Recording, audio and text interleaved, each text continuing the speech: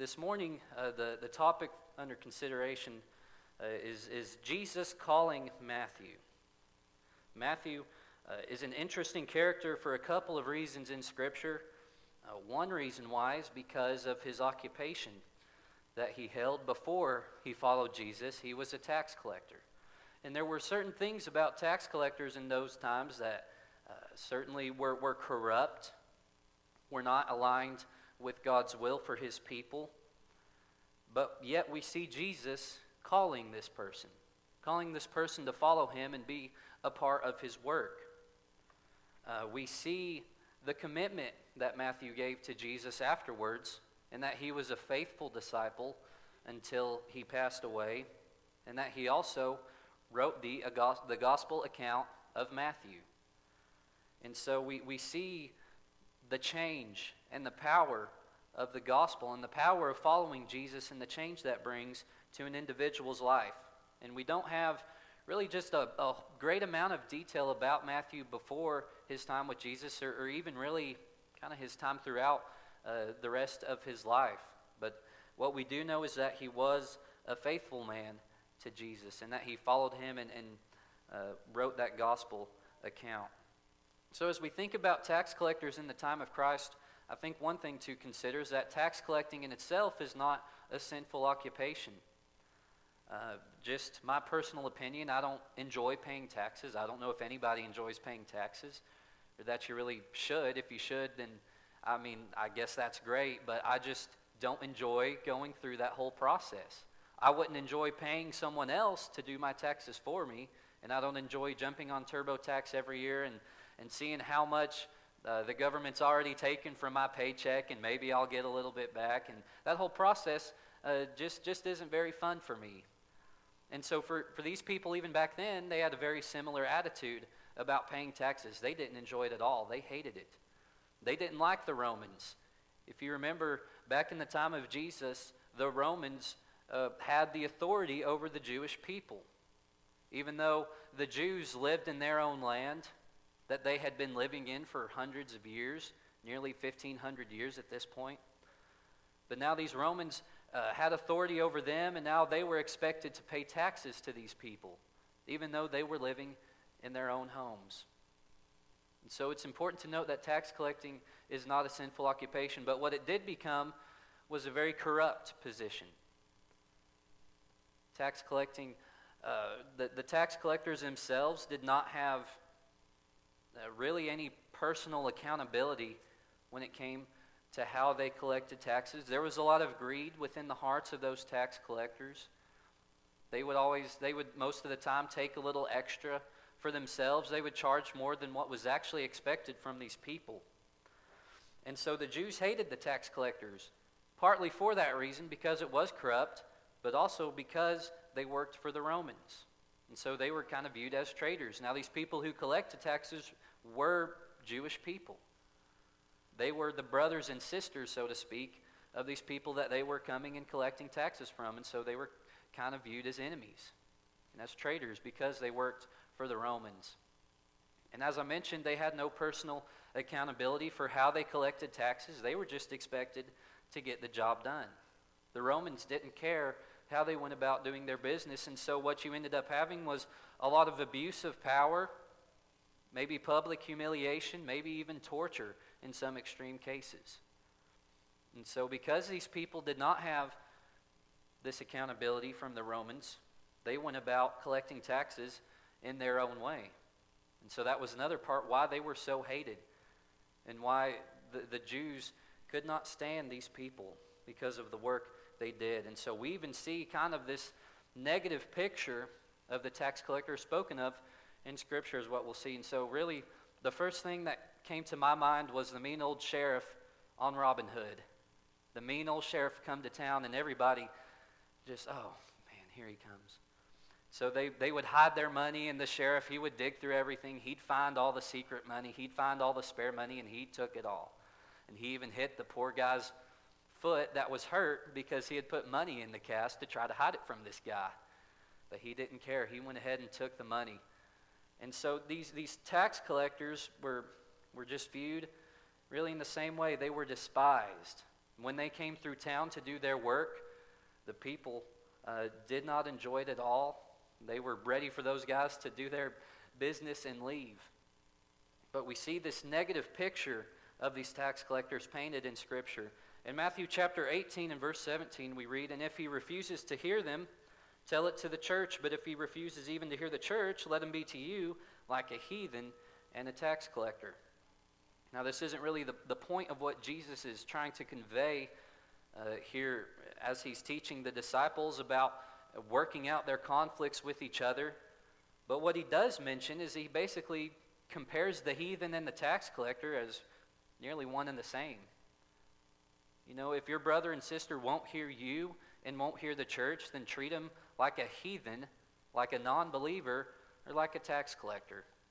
Jesus knew how these people were treated.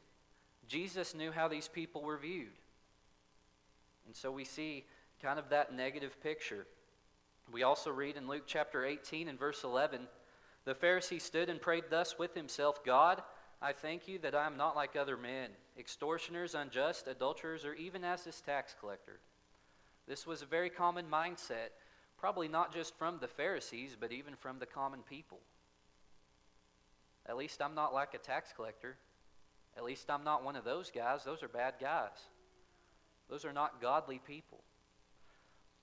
Now, I don't want to spend the rest of my time talking about taxes and tax collectors, but I do think that in the event where Jesus called Matthew and some things that followed, I think we can learn a lot from. We can learn some things from Matthew. I think we can learn even more things from Jesus in this instance. And there are certainly things that we can apply to our lives from this event. So as we read Matthew chapter 9, verses 9 through 13, we see the call of Matthew. As Jesus passed on from there, he saw a man named Matthew sitting at the tax office. And he said to him, "Follow me." So he arose and followed him. Now it happened as Jesus sat at the table in the house, that behold, many tax collectors and sinners came and sat down with him and his disciples. And when the Pharisees saw it, they said to his disciples, "Why does your teacher eat with tax collectors and sinners?" When Jesus heard that, he said to them, "Those who are well have no need of a physician, but those who are sick. But go and learn what this means. I desire mercy and not sacrifice. For I did not come to call the righteous, but sinners to repentance." So as Christ returns, he's come across the Sea of Galilee back to the town of Capernaum, and he walks by this tax office and he sees Matthew and he calls him to follow him.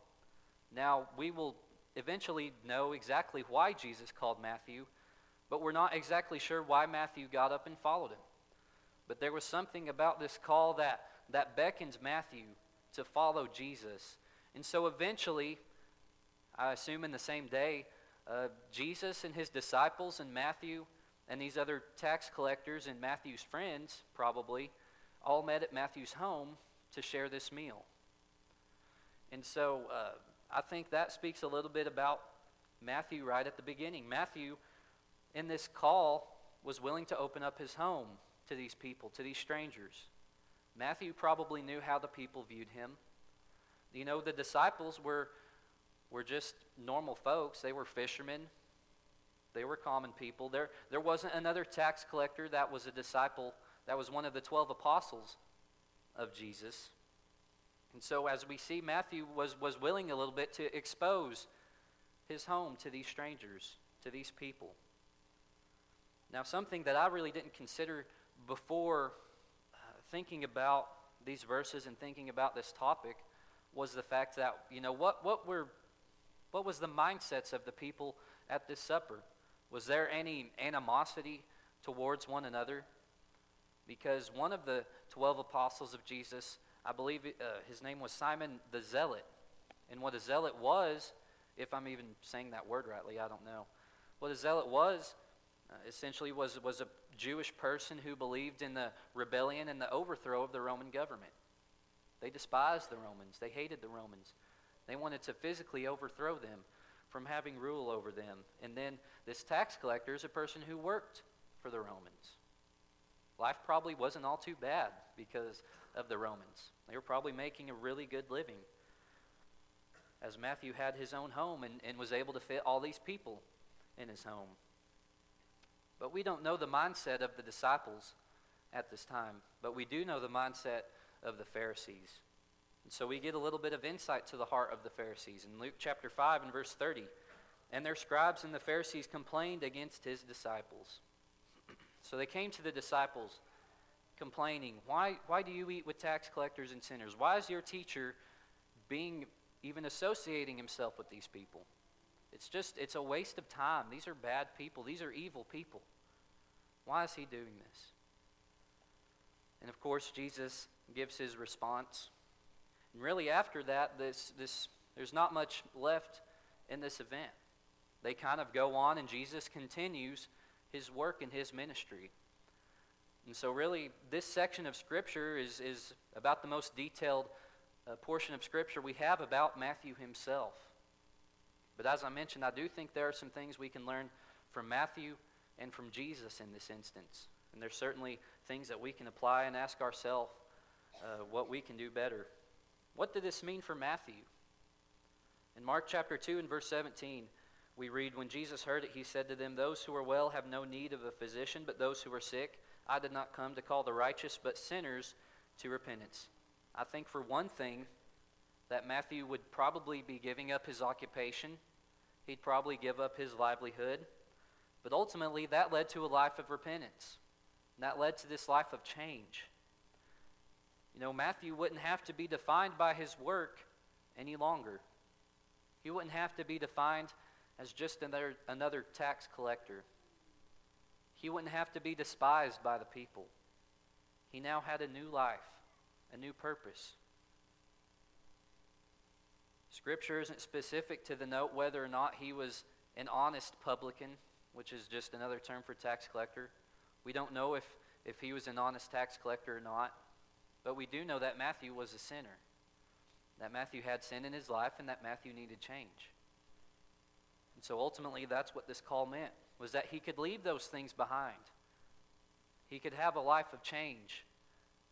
He now had a new commitment in life. He wasn't committed to the Romans any longer. He was now committed to Jesus. And there was this new purpose, as we mentioned, a new purpose of life. And we see that in the fact that Matthew wrote a very, very detailed account of Jesus' life. We see the humility from Matthew in those words. He doesn't write very much about himself at all. He doesn't write very much about his own story. In fact, he refers to himself as Matthew, the tax collector. And now in Mark and Luke, they refer to Matthew as Levi. And they don't say Levi, the tax collector. They just say Levi. Levi, I assume, was the more honorable name for Matthew to carry. To carry for Matthew. But we see that Matthew, in changing his life, and he had the humility within himself, that he knew not to carry, he knew not to have a mindset that he was greater than anyone else, because he had seen how he had been treated for a majority of his life, and he saw how the Pharisees carried themselves, and he didn't want to carry himself in that way. So for Matthew, this call meant everything. For Matthew, this was everything to him. A new life, a new commitment, and a new purpose. So what did this mean for Jesus? For Jesus, it meant a couple things. For one thing, it opened the door for some potential internal conflict. As we mentioned, the zealots and what they wanted to do, and then we have the tax collector, the Roman employee. There could have been some internal conflict within the 12 apostles and the close followers of Jesus. But of course, as we continue to read about the life of Jesus and his ministry, we don't see that to be an issue anywhere. That does not appear to ever be an issue. In fact, in Matthew chapter 10, Jesus sent out the 12 apostles to go preach the kingdom, that the kingdom of heaven is at hand. And we never see this come up. That also shows the power of the gospel in the fact that people have their opinions. People have their opinions of how things should be run. People have their opinions of Republican or Democrat. But that can all be left at the door when it comes to the kingdom of heaven. That can be left at the door when it comes to preaching the gospel of Christ. Matthew did not have to be defined by being a tax collector. Simon didn't have to be defined by being a zealot. They could be defined as workers for the kingdom of God.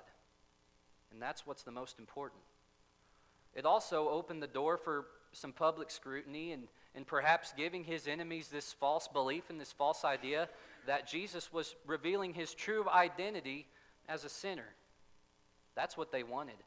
They wanted Jesus to have sin.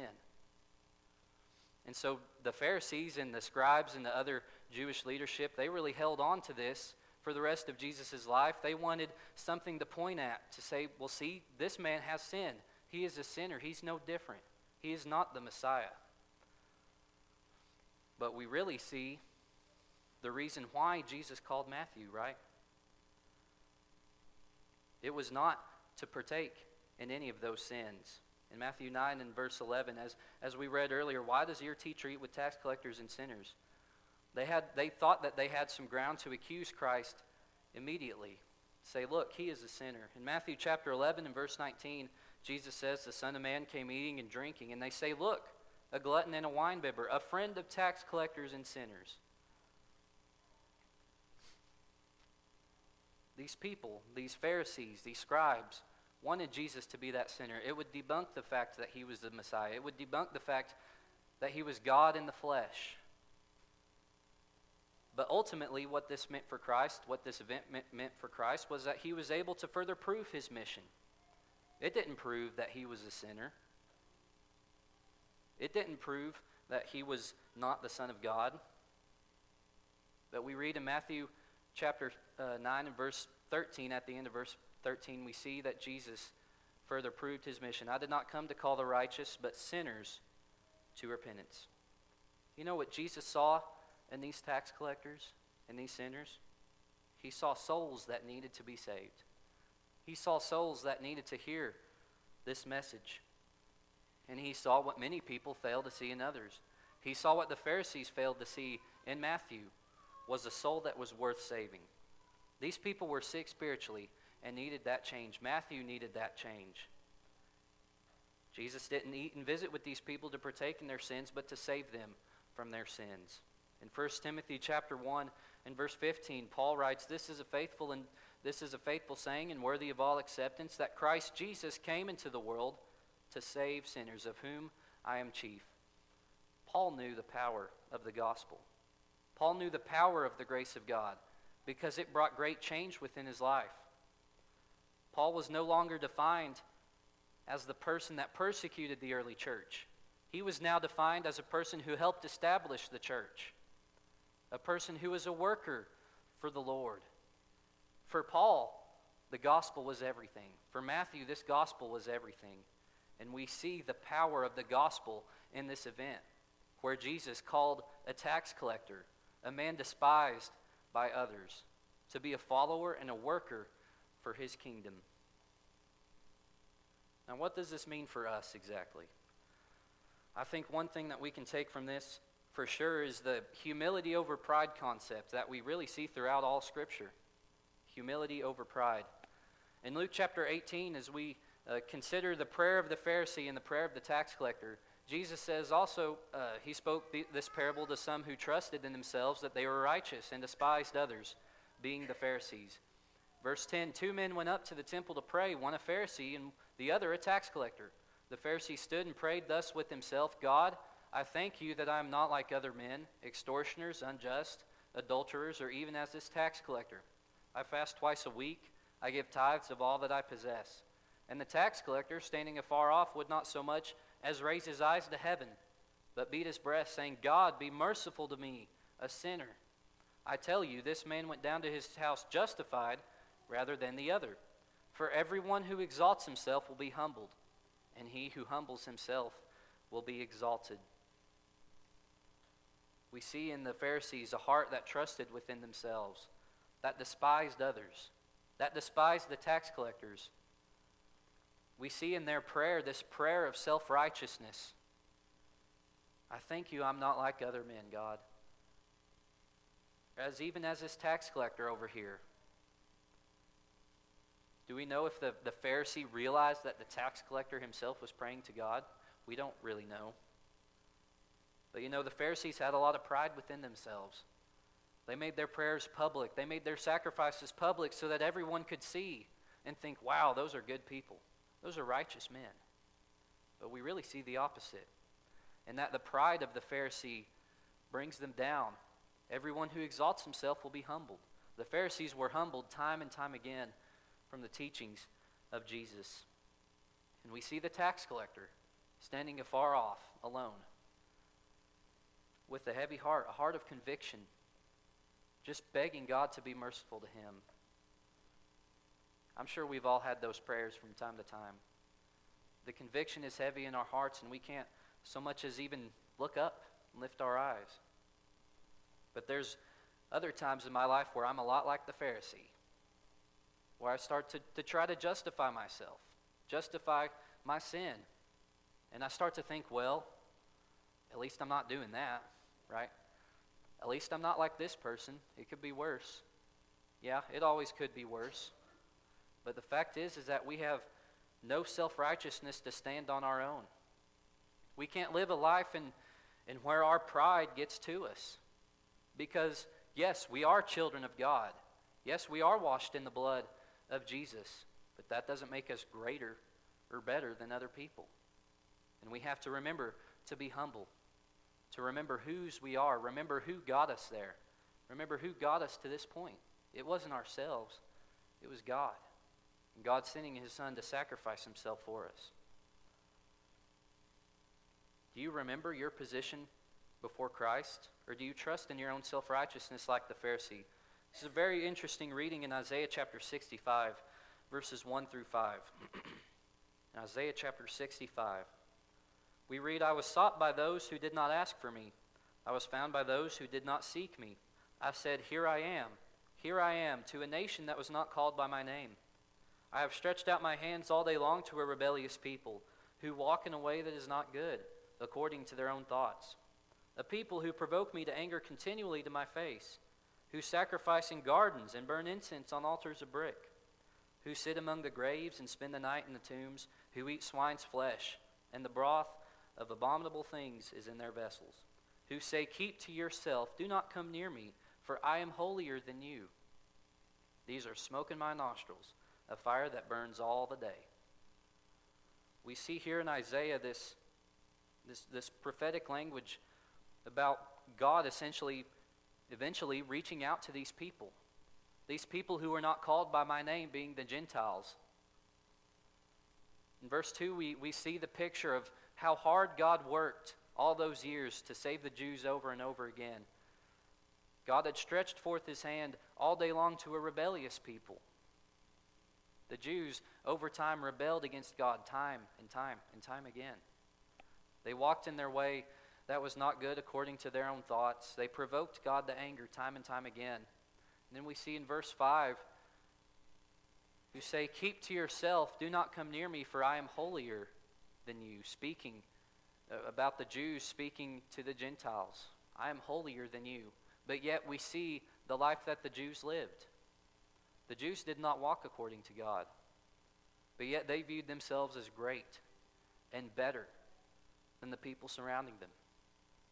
And of course, this is provoking to God. This is a fire that burns all the day. It's smoke in God's nostrils. We see what this mindset does. This mindset is poisoning. Because we begin to justify what we do. And then we still take time to look at others and say, well, I'm not that person. This reflected not just the Jews of that time, but it really reflected the Pharisees as well. And we can't allow that to reflect us today. So how do we view ourselves compared to others? In Luke chapter 11 and verse 42 and 43, we read, but woe to you Pharisees, for you tithe mint and rue and all manner of herbs, and pass by justice and the love of God. These you ought to have done, without leaving the others undone. Woe to you Pharisees, for you love the best seats in the synagogues and greetings in the marketplaces. Once again, we see the humility over pride concept in verse 43 as The Pharisees loved the best seats. They loved the place of honor. And you even saw that carry over a little in the early church. In the book of James, in chapter 2, the people are specifically addressed because they are honoring the rich against honoring the poor. Especially when visitors would come and they were a wealthy visitor, they would give them the best seat. They would treat them well, and the poor would come and they wouldn't treat them well. They wouldn't treat them the same. There was partiality within that congregation. There was certainly partiality in the hearts of the Pharisees.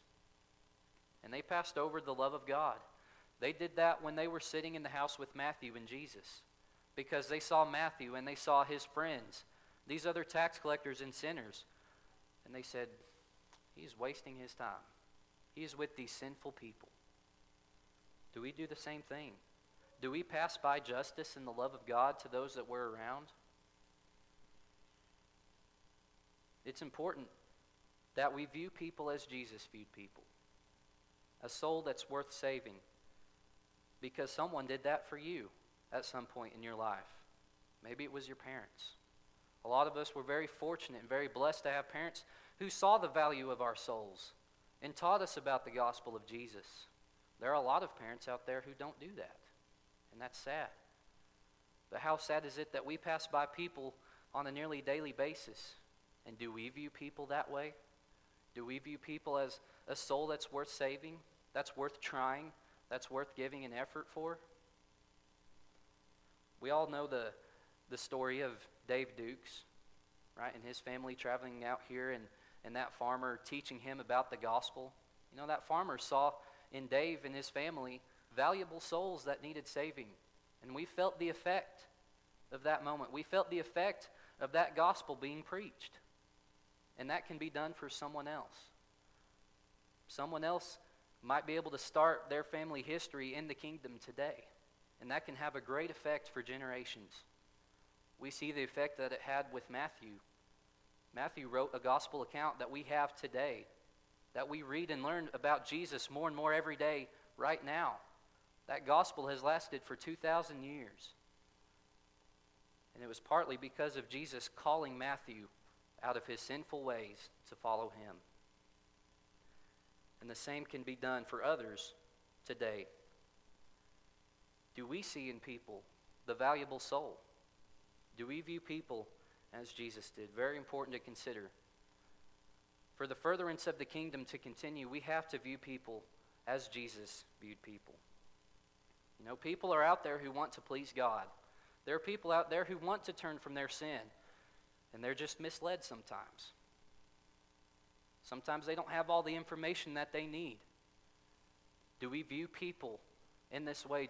Do we view people as people who potentially want to change, who maybe not be happy living a sinful lifestyle? Because a life of sin is a hard and difficult life many times. Where's your heart in reaching out to the lost? Do you view people and their valuable soul as the furtherance of the kingdom, that the kingdom of God may continue to grow? Or do you view yourself as greater than those around you because of their sin? And do you remember where you were before you met Jesus? Jesus has shown us great mercy. God has shown us great love. And it's because of that we even have a chance of salvation. And it's because of the power of the gospel that we have that great change. And it's because of the power of the gospel that men like Matthew can have a great effect on us today. Because of his commitment to God, there are others out there who may live a life of great commitment to God if we reach out and teach them the gospel. We have to view people as Jesus did. That's all we have for the lesson this morning. I hope that this study has been beneficial to you as it has been to me. And thinking about these things and thinking about how I view people, I always find myself falling well short of how I should view people. And that I don't often view people as Jesus views them. And we certainly can all use improvement in that. We can use each other's strength and prayers in that. Thank you for listening to today's sermon podcast. If you'd like to know more about this subject or any other Bible topic, send us a message at our Facebook page, The Church of Christ, Wheeler Area.